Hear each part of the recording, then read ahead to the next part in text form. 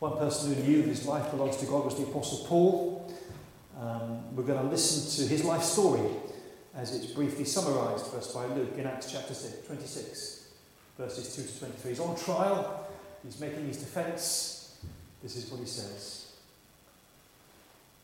King Agrippa, I consider myself fortunate to stand before you today as I make my defence against all the accusations of the Jews, and especially so because you are well acquainted with all the Jewish customs and controversies. Therefore I beg you to listen to me patiently.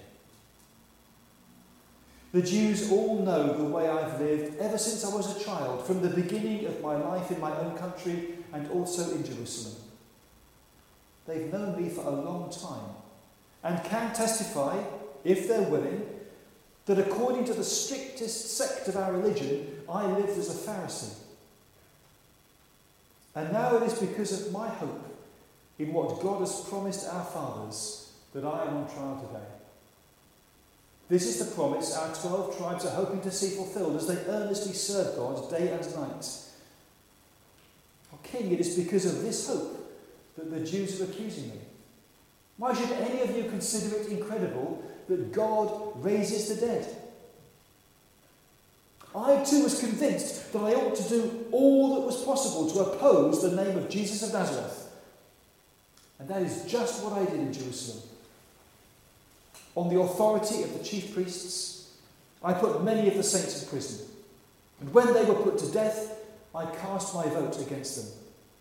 Many a time I went from one synagogue to another to have them punished, and I tried to force them to blaspheme. In my obsession against them, I even went to foreign cities to persecute them. On one of these journeys, I was going to Damascus with the authority and commission of the chief priests. About noon, O King, as I was on the road, I saw a light from heaven, brighter than the sun, blazing around me and my companions. We all fell to the ground, and I heard a voice saying to me in Aramaic, Saul, Saul, why do you persecute me? It's hard for you to kick against the goads. Then I asked, who are you, Lord? I am Jesus, whom you are persecuting, the Lord replied. Now get up and stand on your feet. I have appeared to you to appoint you as a servant and as a witness of what you have seen of me and what I will show you. I will rescue you from your own people and from the Gentiles. I am sending you to them to open their eyes and to turn them from darkness to light and from the power of Satan to God, so that they may receive forgiveness of sins and a place among those who are sanctified by faith in me. So then, King Agrippa, I was not disobedient to the vision from heaven, first to those in Damascus, then to those in Jerusalem and in all Judea, and to the Gentiles also. I preached that they should repent and turn to God and prove their repentance by their deeds. That's why the Jews seized him in the temple courts and tried to kill him. But I have had God's help to this very day, and so I stand here and testify to small and great alike. I'm saying nothing beyond what the prophets and Moses said would happen, that Christ would suffer, and as the first to rise from the dead, would proclaim light to his own people and to the Gentiles. Thanks be to God for God's word, Paul's testimony, and its truth. In Romans 8, 28 to 30 says, and we know that in all things God works for the good of those who love him, who've been called according to his purpose. For those God foreknew, he also predestined to be conformed to the likeness of his Son, that he might be the firstborn among many brothers. And those he predestined, he also called. Those he called, he also justified. Those he justified, he also glorified. Before I speak on our theme tonight, just a reminder of the opportunity to continue to sing about Jesus at our carol singing on Wednesday evening. So if you like singing, then Wednesday evening, it's all in the notice sheet, but an opportunity to sing about Jesus in the streets around us and to proclaim him using familiar carols at this time of year, and an opportunity to speak to folk as well, should we be able to. We're continuing our series looking at the titles of Jesus, and last week we learned from Claire and John Fisher that Jesus is the beginning. This morning we consider a further title that Paul uses. They looked at a passage in Colossians chapter 1, a further title that uses the firstborn from the dead. The Greek phrase here is prototokos ton nekron. And Jesus is given this title twice in Scripture. We've heard the other time at the beginning of the book of Revelation, where John writes his greeting to the churches that he's addressing. So what does this title mean, and what are the implications for us? Well, I want us to begin by considering the word firstborn and what that means in Scripture. Elsewhere, Jesus is referred to as the firstborn, the prototokos, in various scriptures, but in relation to other aspects. For example, earlier on in Colossians 1, he is the image of the invisible God, the firstborn of all creation. Paul writes in Romans, "For those whom he foreknew, he also predestined to be conformed to the image of his Son, in order that he might be the firstborn among many brothers." And the writer to the Hebrews refers to Jesus in this way. When he brings the firstborn into the world, he says, "Let all God's angels worship him." Now, the Greek word for firstborn, prototokos, is one that literally refers to birth order, so the first child born. And in the Old Testament, the notion of the firstborn carries great significance, in particular the first son to be born. The firstborn son inherited his father's place as head of the family. He received the father's blessing and a double portion of the inheritance. And after the Passover in Egypt, God told his people that every firstborn male was set aside as his own. Indeed, the nation of Israel as a whole was referred to as God's firstborn son. Now, the word firstborn in the Old Testament was also used metaphorically, for it was used to refer to the special status of the firstborn as the preeminent son and heir. So the status of the firstborn wasn't necessarily the sole possession of the first to be born, for such preeminence and honour could be transferred one to another. Think of Esau, the one born first, selling his birthright to his younger twin brother Jacob.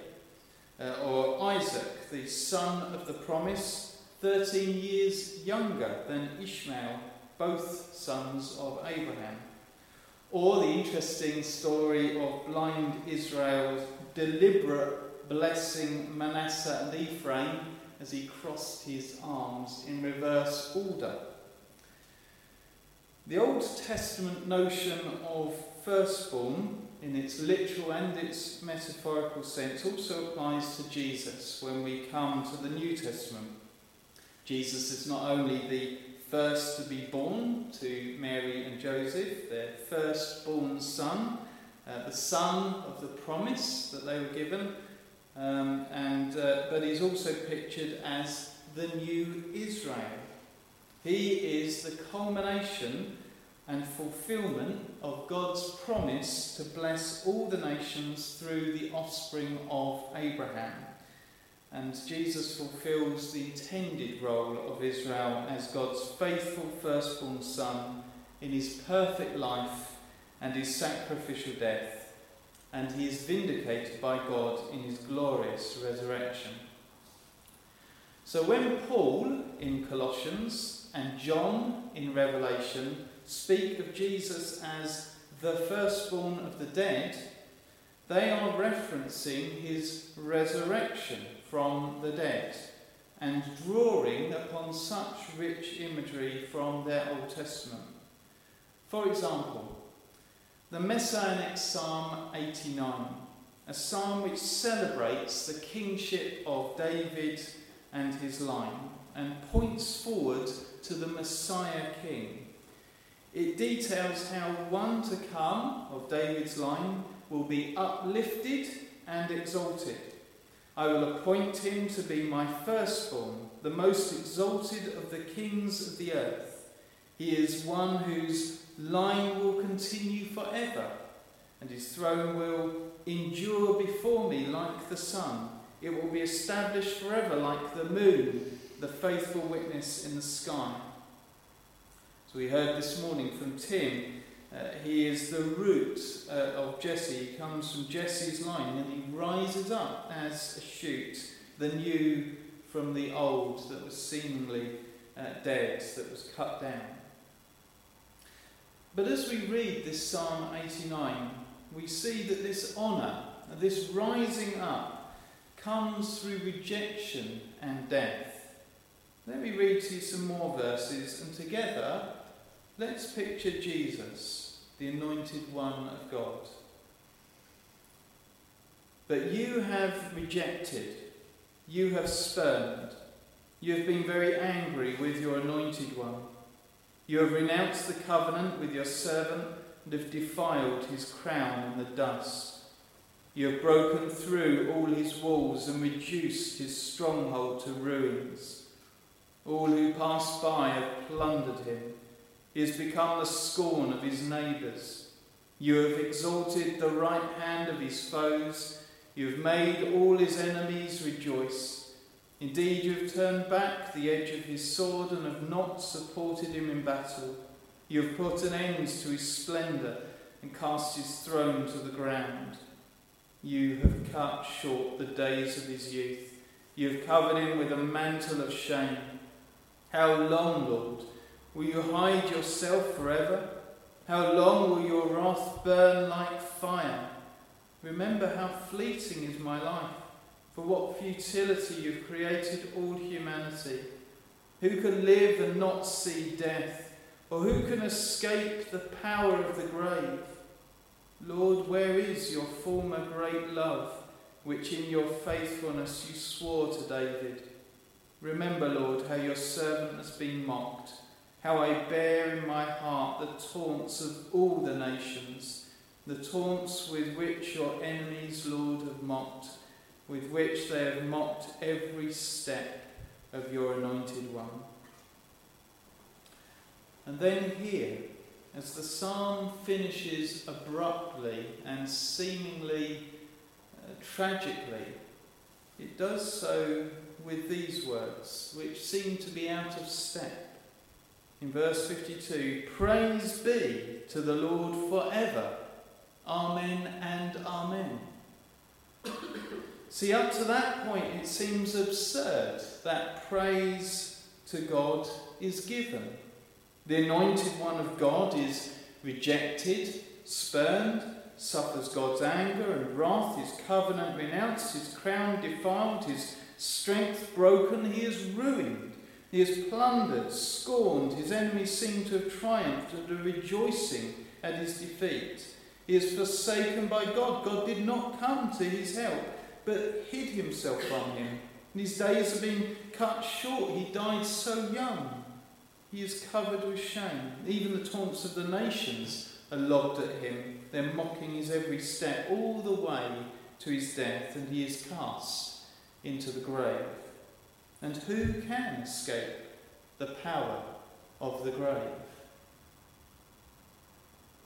But in the light of the resurrection of Jesus, we can understand that the degradation, the despair and death of such an anointed one was translated into glory, hope and life.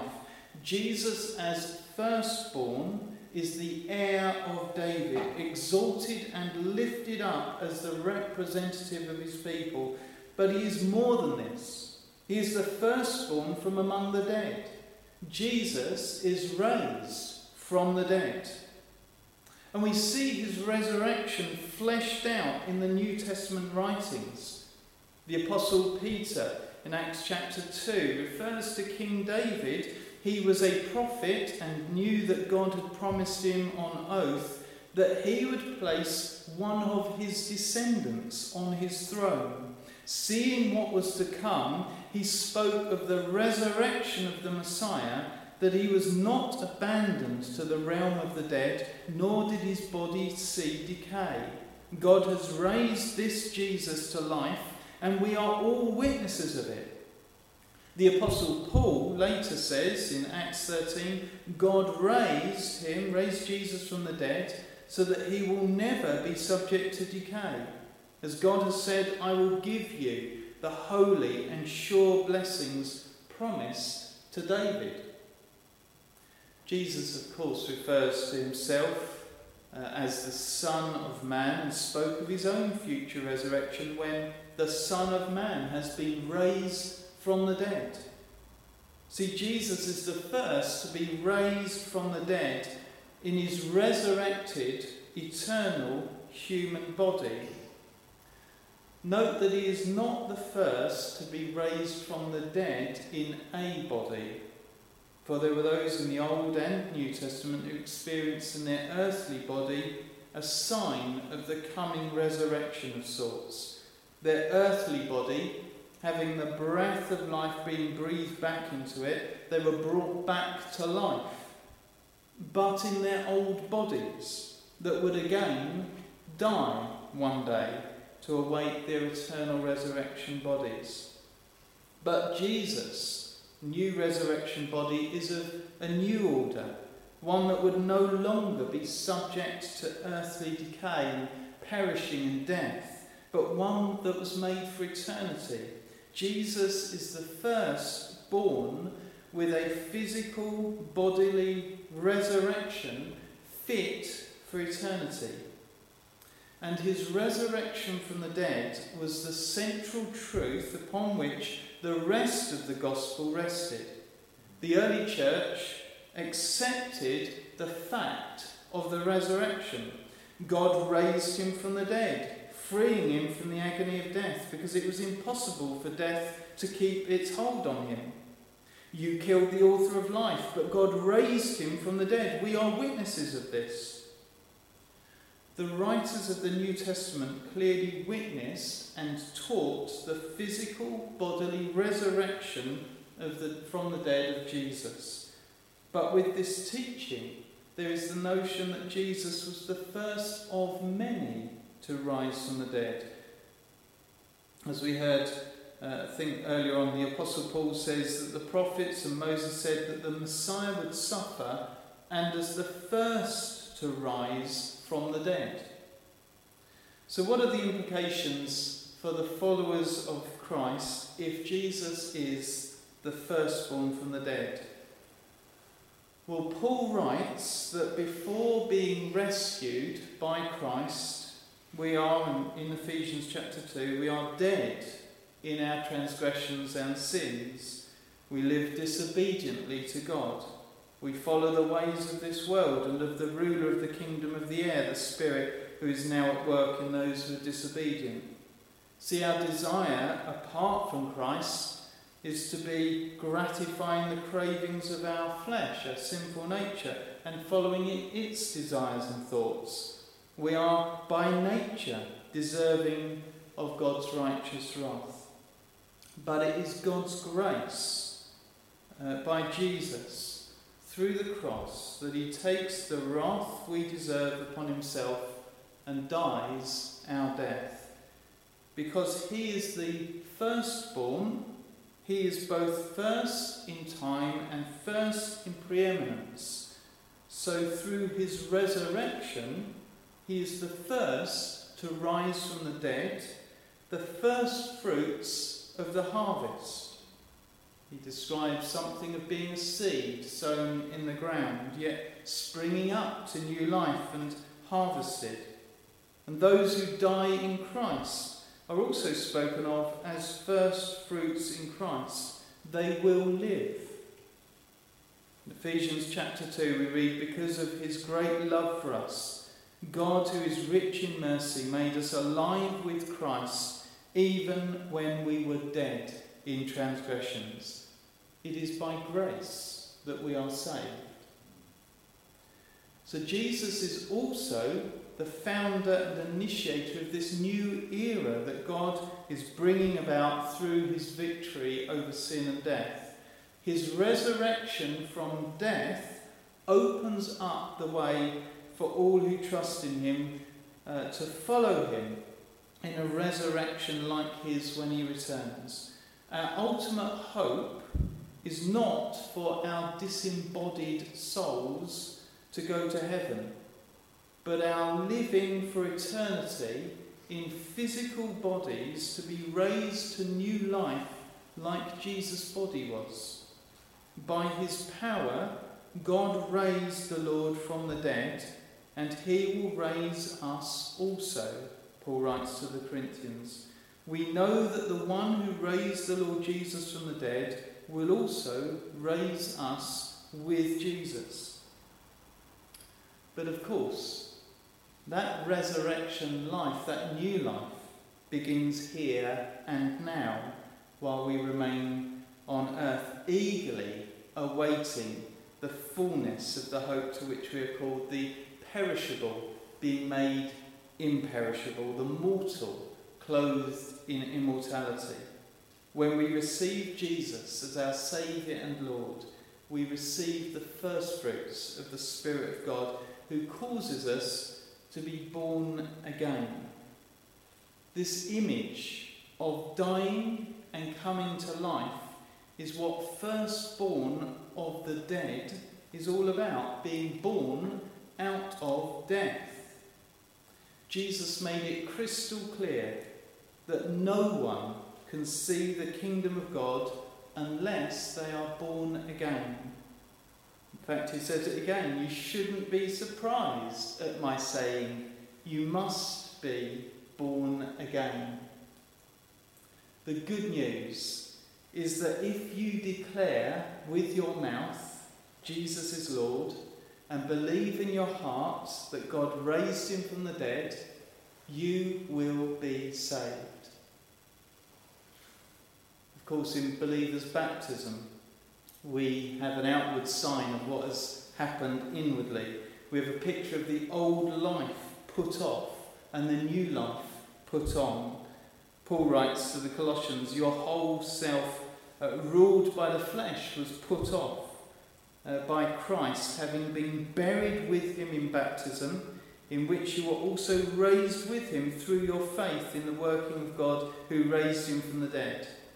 To the Romans he writes, but we were buried with him through baptism into death, in order that just as Christ was raised from the dead through the glory of the Father, we too may live a new life.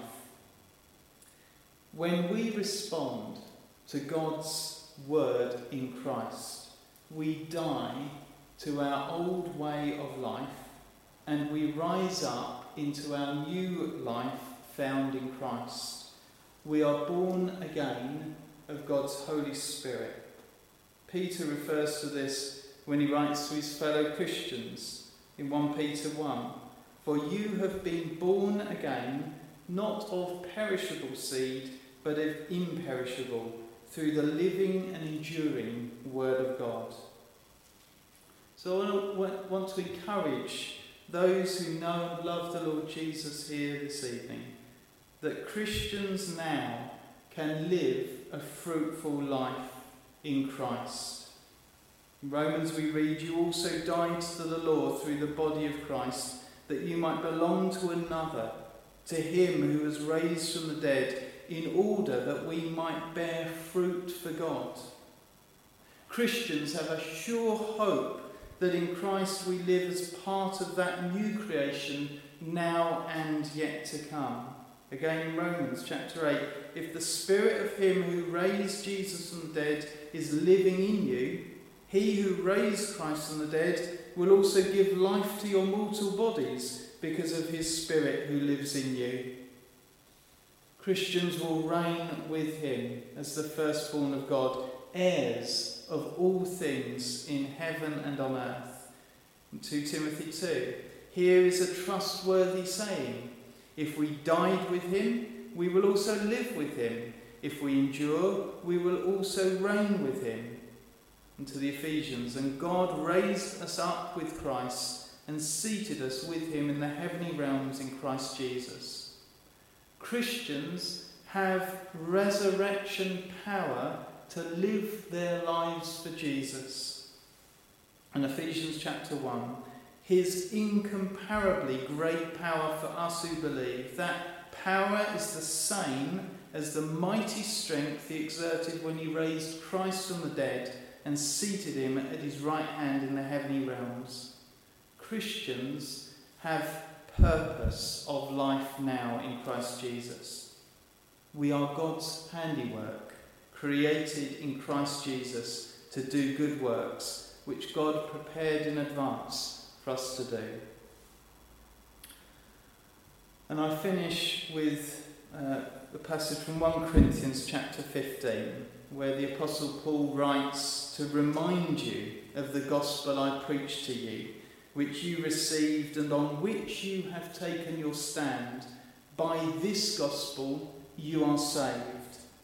For what I received I passed on to you as of first importance, that Christ died for our sins, that he was buried, and that he was raised on the third day, and that he appeared to others as witnesses of the resurrection. Paul makes it clear that the resurrection of the dead and of Christ is fundamental to our faith. In fact, he spells it out, that if Jesus is not resurrected from the dead, then we have no hope. The scripture is a false witness and a false testimony. Our preaching is useless, and so is your faith. Your faith is futile. You're still in your sins. Those who have fallen asleep in Christ are lost. Jesus' followers, in fact, if Christ is not risen from the dead, are deluded, they're misguided, they're to be a people most pitied. The hope that we have is simply a human hope, wishful thinking, but wrong. This life is all there is. So he says, let us eat and drink, for tomorrow we die. Futile, if Christ is not risen from the dead. But Paul asserts in verse 20 that Christ has indeed been raised from the dead, the firstfruits of those who have fallen asleep. Jesus is both the firstborn of the dead and the firstfruits of new life and new creation. So I urge us to live our lives in light of the truth of Christ's resurrection, living now for him and not for ourselves. This is the implication. For there are those, Paul says, who will mislead us into simply living for this life and our earthly appetites. But this is foolishness. Paul writes, do not be misled. Bad company corrupts good character. Come back to your senses as you ought and stop sinning, for there are some who are ignorant of God. I say this to your shame. See, we've died to our old way of life, the satisfaction of self. We now live for the new King in town. We live resurrected, Holy Spirit enabled, Holy Spirit filled lives, dying daily to self and selfishness and living in the power and might of the Spirit of God, who enables us to walk with God, to be obedient to his ways, to love God and to love others as ourselves. And as those raised with Christ, we bear the image and likeness of that heavenly man.